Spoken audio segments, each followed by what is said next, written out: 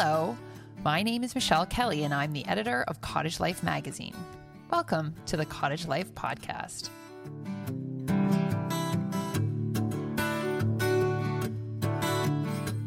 In this episode, it's time for a road trip.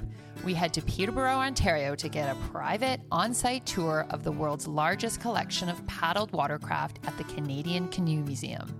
Then, we take a look back at an old essay from the magazine that really highlights the importance of self-reliance while at the lake. This is the Cottage Life podcast, where every day is the weekend.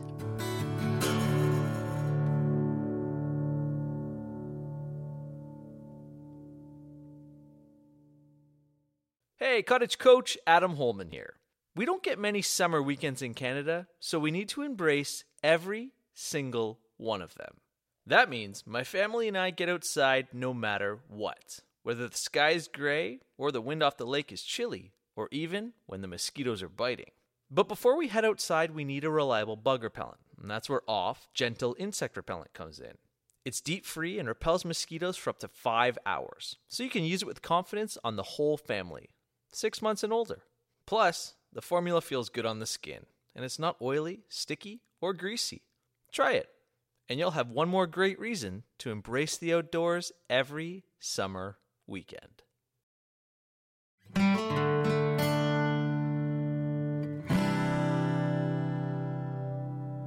Canada, cottages, and canoes, the holy trinity of summer. When it comes to the latter, Peterborough, Ontario is home to the world's largest collection of canoes, kayaks, and paddled watercraft, all housed in the Canadian Canoe Museum. With more than 600 artifacts to display, the museum is short on space, and they are currently fundraising for a much-needed new building. Construction is already underway, with plans to open the doors next summer. A few weeks back, we headed north to see all the action in person. Here's part of that tour. So I am on site now at the Canadian Canoe Museum, and I'm here with Jeremy Ward, who's the curator of the collection, and with Caroline Hislop, who is the executive director. But I have to say, being here, it's, you're surrounded by canoes, and, they're literally hanging from the rafters.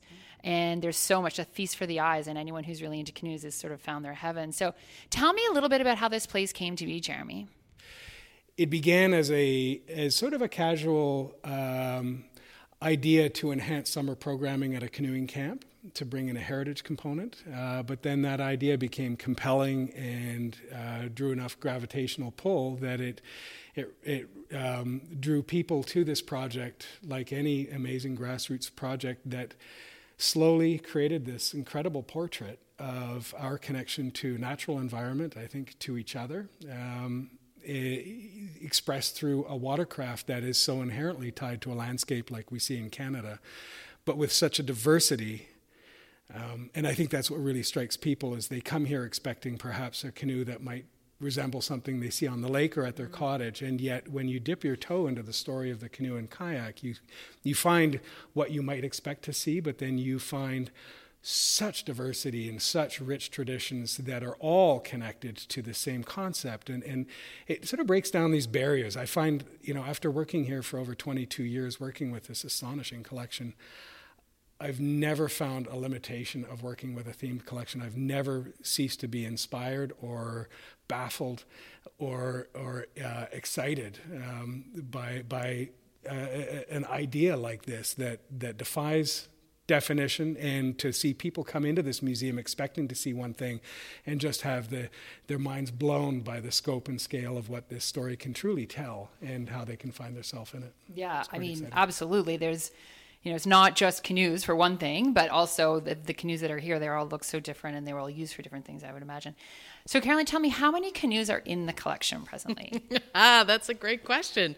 Do you want the official count or the real count? Oh, well, obviously I want the real count.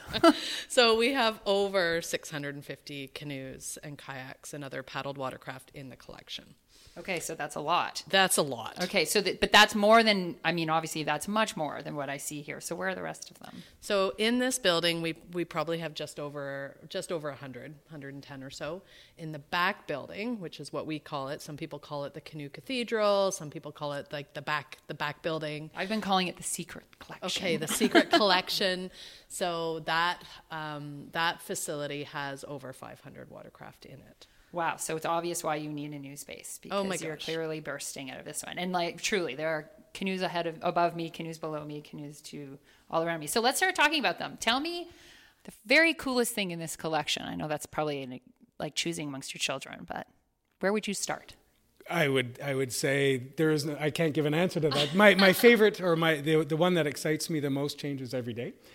There are certainly a number of canoes that are very storied. They have a story that may be well known. About 6 feet away from me is a 20-foot orange fiberglass canoe made in Winnipeg by Bill Brigden, and this was paddled by an absolutely mad paddler named Don Starkell and his two boys. Only one of the sons ended up completing the trip with father, but they paddled from Winnipeg and ended up at Belém, Brazil, 20,000 kilometers later. Isn't that incredible? And that would explain why, first of all, for listeners, this canoe is how long? Just over 20 feet. 20 feet. So this is a long canoe, and what's very cool about it is there's stickers all the way along the side.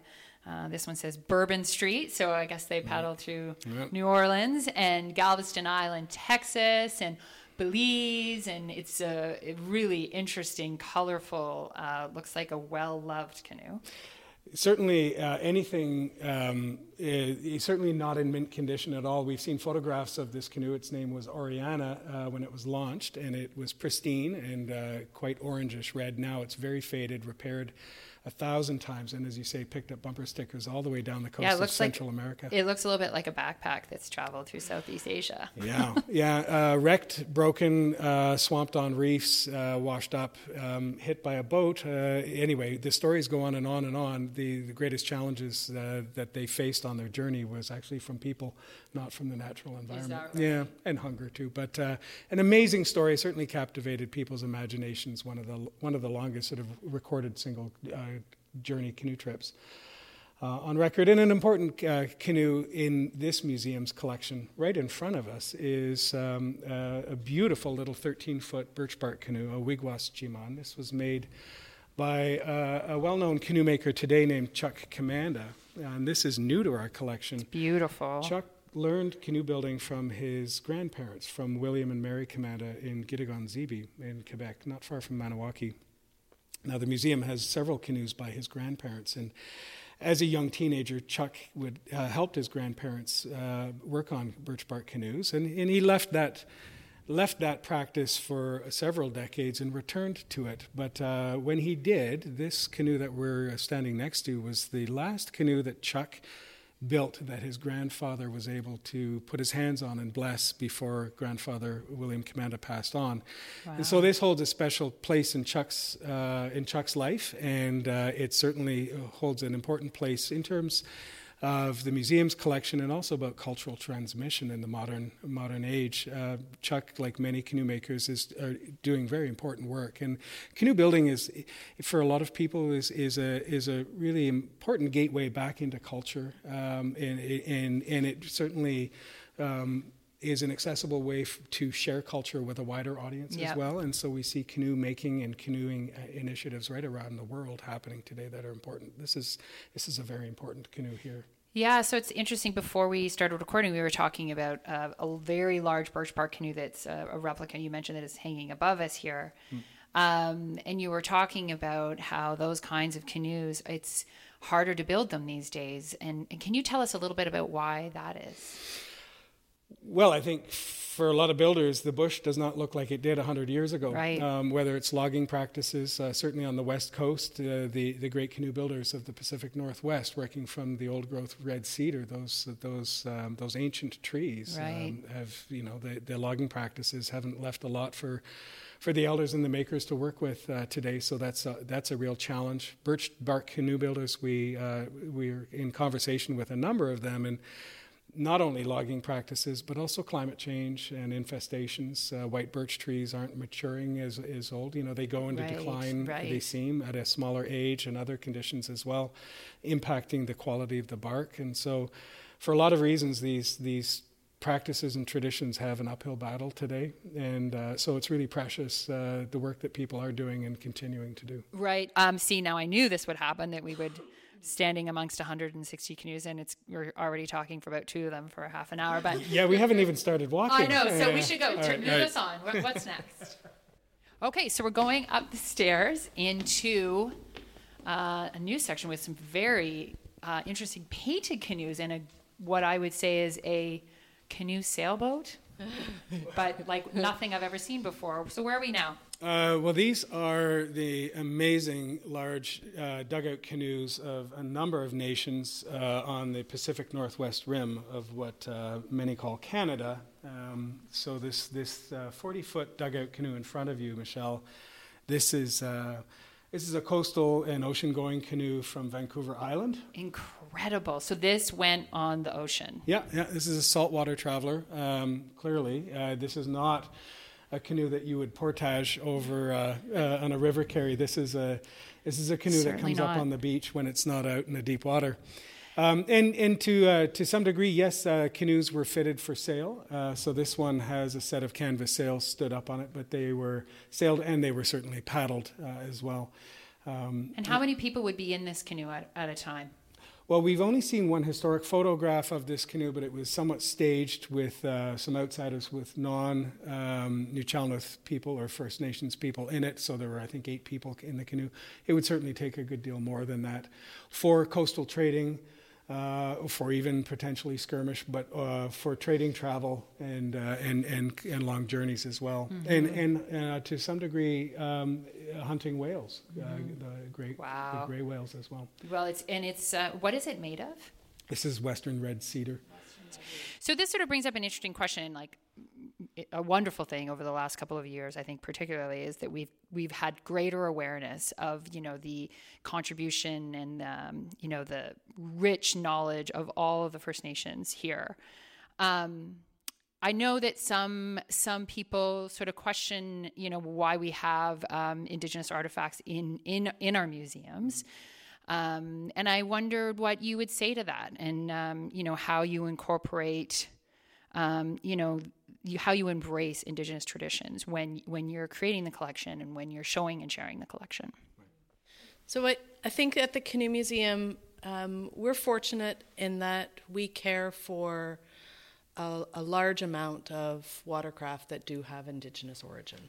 And right from when this building began in 1997, and these exhibits we're in right now, the people that were running the Canoe Museum at that point knew that in order for this to be done well, that they needed to travel out and consult and engage with the communities where these canoes have come from.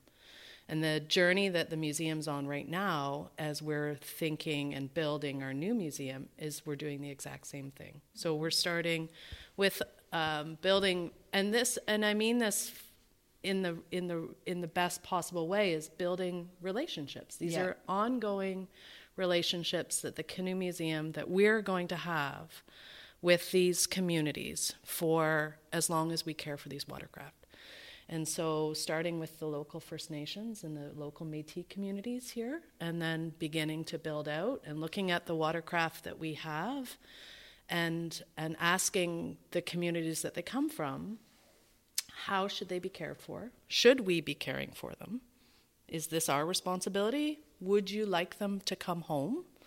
And being open to where that conversation is going to go. Right. And that's been a rich and actually very fulfilling part of the new museum project, is to start building these relations and learning and listening. And it's a process. It's a relationship. Yeah, absolutely. And it's good that you see it as part of your responsibility. It sounds like, yeah. So why don't you take us to see something else? Surprise me again. How about cottaging? Yeah, how about cottaging? Carolyn, good question. I should be the one asking it again. So here we are. Jeremy? Regatta. Oh, yes. Ask me how many times I've stood on the gunnels of canoe and tried not to fall off. Right. Yeah. How many? Many more times than I can recall. Yes, that's a cottage favorite. It is a cottage favorite. Well, in the Canadian Canoe Museum, of course, is currently located in Peterborough on Mississauga traditional territories. Peterborough was for over a century a manufacturing epicenter of wooden canoes. It was in many ways the birthplace of wooden canoe manufacturing. And in many ways, it's the summer regatta that is the reason for that. 1840s, 1850s, you have a new population settling in this area and many other places as well. But of course, Peterborough and the surrounding areas is rich with lakes. And the summertime, before the harvest and other things, was a time of celebration, a high point, and a time of gathering. Mm-hmm. And getting on the water was a real passion at the time, and these summer regattas became a real thing where people would catch a steamer and head down to Rice Lake from here just to watch races and so on. What's really interesting is the early races were, they were participated in by both newcomers, by settlers or non-Indigenous people, and also folks from the local First Nations. Mm-hmm. From the Rice Lake Indians, as they were sometimes described, First Nation from Hiawatha, and also Curve Lake, just to the north of here. And so the races that you would see publicized in the newspapers, they would have these segregated events for First Nations paddlers, men or women, and then non-Indigenous races. But then they would do mixes. And we assume that they were segregated in part just to give the newcomers a chance to actually pick up a trophy. Yeah, of course, because you've got folks who are living, their lifestyle is using the canoe. For generations. You don't stand a chance. But then there were, in the mid-1800s, there were a couple of enthusiasts who would show up, and the world of the birch bark canoe was very foreign to a lot of people new to the country. And so they were starting to make dugout canoes to compete in these races. There's one right behind us here, a little one. But this looks like a manufactured canoe, but in fact it's shaped out of a basswood log. It's been reinforced to stabilize cracks in it. And so some of these enthusiasts who are making these precious racing canoes, when you make a dugout canoe, of course, you start with a log and you throw away about 95% of it. Sure. So when it starts to fail, it's a major loss. You're starting from scratch. Right. And so the origin story goes of this whole manufacturing industry of this area. One individual, maybe several, but John Stevenson is credited with this, turned a dugout canoe upside down, bent ribs over the outside of it, attached planking to the outside of the ribs, and pulled a wooden canoe off of a dugout. That's in simplest terms. Like a mold. And then if you look to my right, Michelle, you'll see there what becomes a manufacturing mold. This is from a canoe company in production, where we get actually purpose-built molds that are the same idea as a dugout canoe flipped over on a set of sawhorses, but you're using that cavity, that wooden shape, as a template to assemble a wooden canoe over, and you can make thousands. And if you look at the scars on this mold, you can tell by the thousands on thousands of copper canoe nails that have been pounded in that have scarred the wood, how much volume of production just came off this one little mold. Yes. And right overhead is a canoe that was made off of this mold. So you kind of have a beast and beauty, or the beauty and the beast connection here. I love it. Yeah, and here's another example. I'll take some pictures of this to put it in the show notes, but this is, one looks like kind of like an old shoe mold, maybe you could liken it to, and this is a Louboutin. Up here in the rafters, really, really beautiful finished canoe. That's a really good comparison. Yeah, it is like being a cobbler, where you're cobbling, you're assembling pieces on a mold that you then pull away. Yeah. It's pretty amazing. It's not really mass produced in the sense, like, it's not robotics. It's still hand built by a craftsperson. And time consuming too. Yeah. Amazing. I have to say here, the canoe in the cottage collection here, there's a canoe that has a gramophone and a parasol and some big silk pillows, and I feel like I wouldn't mind being in that canoe on a fine day on Rice Lake. It'd be pretty nice. Love it. Yeah. Love it. Yeah, this is the real old sort of I think people think of this as like old Muskoka, but really, in fact, it's old Kawarthas. That panorama here is Juniper Island on Stony Lake 1910. You're right. Which is a very special place. Yeah, everybody's turned out in their finery there, but for sure, you would see the same all through the lakes here and up in the Muskokas, of course, same time. Okay, we have time, I think, for one more. So what is the thing that we've missed that you really want to tell us about? Do you want to take us to the back, Carolyn, to the collection hall? Ooh, the private collection? I mean, the secret collection. The secret collection, the Canoe Cathedral. All right, so let's go across the lot. Yeah? Going across the parking Okay, lot. across the lot. Yeah. So here we are. Look at this. Okay, so this is how many square feet is this building? What is this? Is this 100? No, 30. The whole building is 100. This room is 30? 30,000 square feet, not meters. 30,000 square feet. So just to describe, because people can't see, one side of the building has what looks to be very old boats on them, but I suppose it's a mix, I would think. It is a mix. Yeah. Some of them are very old, and some of them are actually quite new. So these are dugout canoes for the most part. Right. Okay. From some very locally. On the left are dugout canoes that came out of the bottoms of lakes and rivers. They around look here. like almost like driftwood. Yeah. But then really spectacular driftwood. But then as we sweep along this wall of cantilevered racking, you see canoes from Papua New Guinea, Solomon Islands, Thailand, Guatemala, Indonesia, Cameroon, Philippines, Hawaii, Florida, and so on and so forth. California, Peru, Bolivia. Anyhow. So let me ask then. What's a canoe from Thailand doing in the Canadian Canoe Museum? Oh my goodness. Well, I think in part the idea of canoe, because the word is just one term for it that we use in English, but the idea of canoe really does defy a definition. And so that what's called a klong boat from Thailand, and you see these in the hundreds being paddled by folks coming to market with a canoe paddle, with a klong boat paddle, paddling, J-stroking to jockey for position, bringing produce to market. They're an amazingly, I love the engineering of these, but they're a plank-on frame construction. But are they a canoe? Well, not by Canadian shape or design, and yet they are part of this family. And so where does the idea of canoe start and stop? It's really, at some point when you take the original idea, which is pointed at both ends, paddled facing forward, you see these ancient dugout canoes here in Canada, you see them in the UK, you see them around the world.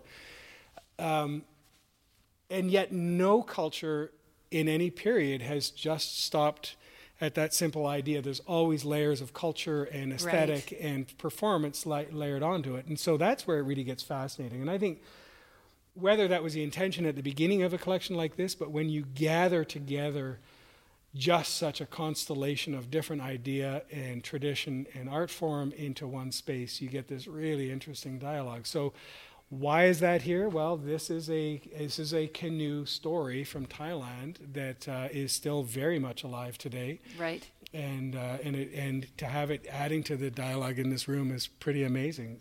Likewise, this Samoan dugout outrigger canoe right next to us here. It's interesting how when the new space is built and it's all full of these incredible watercraft. It is in Canada, but it's almost like the complete picture of canoeing in the world ever. In the world, anywhere there's a maritime culture, there's some type of watercraft. Right. And they'll all be here. Tell me in a nutshell where you're at with the new, we keep talking about this new building that's going to be quite spectacular. So tell us a little bit about it and what the goals are and how you're getting there. We broke ground at our new site in October of 2021, so not so long ago. Today they are pouring the slab, which will be the flooring of the new Canoe Museum. Right. So foundation work is near to complete. The concrete is all being complete, and in less than 2 weeks, the building will start rising up from the ground, and we'll start to get walls and framing. The goal is that we will be open to the public next summer, so summer of 2023. Right. The new Canoe Museum will be open. You can actually paddle your own canoe to the Canoe Museum. 100%. Yeah. Yes. Mm-hmm. Well, I mean, I said off the top I could be here all day long, and I wish I could be, because there's so many interesting things to see here. I can't wait to visit your new museum, and encourage everyone to come here in the meantime, because it's incredible. So thank you so much for your time. Really appreciate it. This is a lot of fun. Yeah. Well, thank you very much for coming. It's been our pleasure to share a little bit of the behind the scenes at the Canoe Museum. We hope you can join us. If you'd like to contribute to the fundraising efforts to build a permanent home for the Canadian Canoe Museum collection, you'll find a link in our show notes.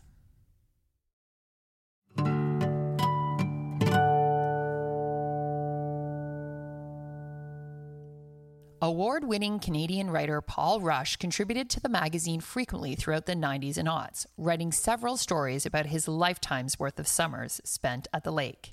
This essay, In Sickness and in Health, about how he successfully dealt with a health scare while alone at the cottage, is from our June 1998 issue. It's read now by Pedro Mendez. It was 1:30 in the morning of August 13, and I was alone and awake in the cottage. A thunderstorm was tailing off, soft lightning glimmering on the lake, the wind fading, rain easing. I was alone, awake, and ill. My lower abdomen was sore, a dull pain deep inside. I hoped it was something I had eaten, and I poured a glass of bromo seltzer and tried to sleep. But an hour later, I was fully awake again, damp with sweat, the pain sharper, reminding me of my burst appendix 2 decades ago. I paced the cottage and looked at the phone. Who would I call, alone on an island in the dying storm? Who would come and get me? What should I do? I dressed, slowly. Bending over was beyond me, and I couldn't even think of tying my shoes. The night air was soft and fair when I stepped outside to go to the bathroom, with scant success. I wondered if my colon had tied itself in a knot. I had to get off the island. I put on a poncho and headed over the little hill towards the boathouse, walking slowly, cradling my pain. I started my boat, backed carefully into the narrow, dark channel — this was no time to hit a rock — and headed into the main channel of the lake, aiming for my car at the marina. The pain was bad. Each small wave hurt. Alone in the dark in the boat, I now knew this was serious. I eased into the marina dock, tied the boat loosely, and doubled over, protecting my pain, walked to the car. Briefly, I thought of asking for help, but there were no lights. Besides, cottagers solve their own problems. I drove to the nearest hospital, 50 kilometers away in Peterborough, foot to the floor except for the periods of pain when I had to slow to a crawl. Passing the few cars of mourning, blowing through stops. I followed those blue and white hospital signs, parked at emergency, and crept in. They put me on a gurney, asked me questions, took my blood pressure, touched my stomach, and drew off a liter of fluid. The relief was wonderful. The prognosis of a prostate operation, less so. I thanked them effusively and returned to the car, relieved, although not completely at ease. Shaken, but alive, driving into the soft light of morning. I've had several life-threatening emergencies before, but, like most cottagers, it never occurred to me one would strike while I was alone on an island in the dark. Nor, I supposed, does it occur to most of us what can happen far from telephones or friends down that long and tortuous cottage road. Yet I should know better. One June at my former cottage in Haliburton, alone in the gathering dusk, I had been relocating an interior wall. I dropped off a stepladder and drove my left foot into a pair of 4-inch nails protruding from the floor. I pulled free, painfully, and limped into the living room, trailing blood. I drew the boot off, got a basin of warm water with a little salt, and soaked my foot. It hurt. I phoned the Haliburton Hospital, and they told me to come in. The doctor looked at my foot, the nurse put a bandage on it and gave me a tetanus shot, and they turned me loose. That twilight drive back to the cottage was similar to the early morning drive back from Peterborough. I was elated that I had had my pain relieved, and in shock. The car wandered on the road. And now, as I headed back to my boat at the marina, I thought of my ancient grandmother at the family cottage in Bala. She was often struck by heart pains, and we children would be sent into town on foot to ask for the doctor or to get a supply of her pills. We had several alarms a summer, but illness never kept my grandmother from the Muskoka she loved. Nor will it keep me, nor, I am sure, most cottagers from the way of life we cherish. I parked at the marina, climbed into my boat in the rain-fresh sunlight, and drove into the tranquility of morning, and into the uncertainty of life.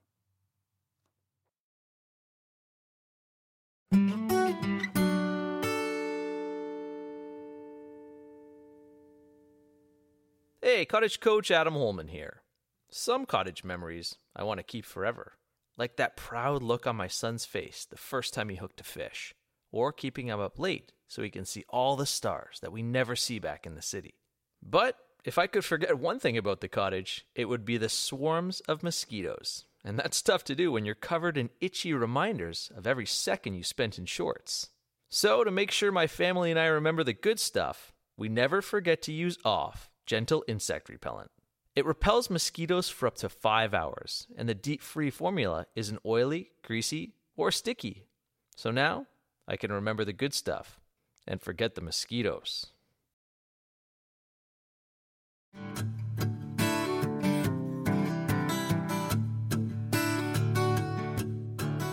That's it for this episode. Thanks for joining us. Please take a minute to subscribe to this podcast so that each new episode will automatically download to your app and be ready for you to enjoy. We'll have new episodes every Thursday throughout the summer. And please leave us a review. It helps more people find us. And speaking of subscribing, let me share a few reasons why you should subscribe to Cottage Life. The magazine offers you more of the same great content you heard today, including all of the things you don't know about life at the lake. And by supporting the magazine, you're also supporting this podcast. So, podcast listeners get a special deal. Subscribe today and you'll get 6 issues plus a free copy of our amazing Cottage Spaces booklet, which features our favorite cottages from 35 years of publishing. All this for just $24.95. To sign up, visit cottagelife.com/podoffer. Our sound design is by Amanda Fusco. This podcast is produced by Catherine Junn and me, Michelle Kelly. I'll see you on the dock.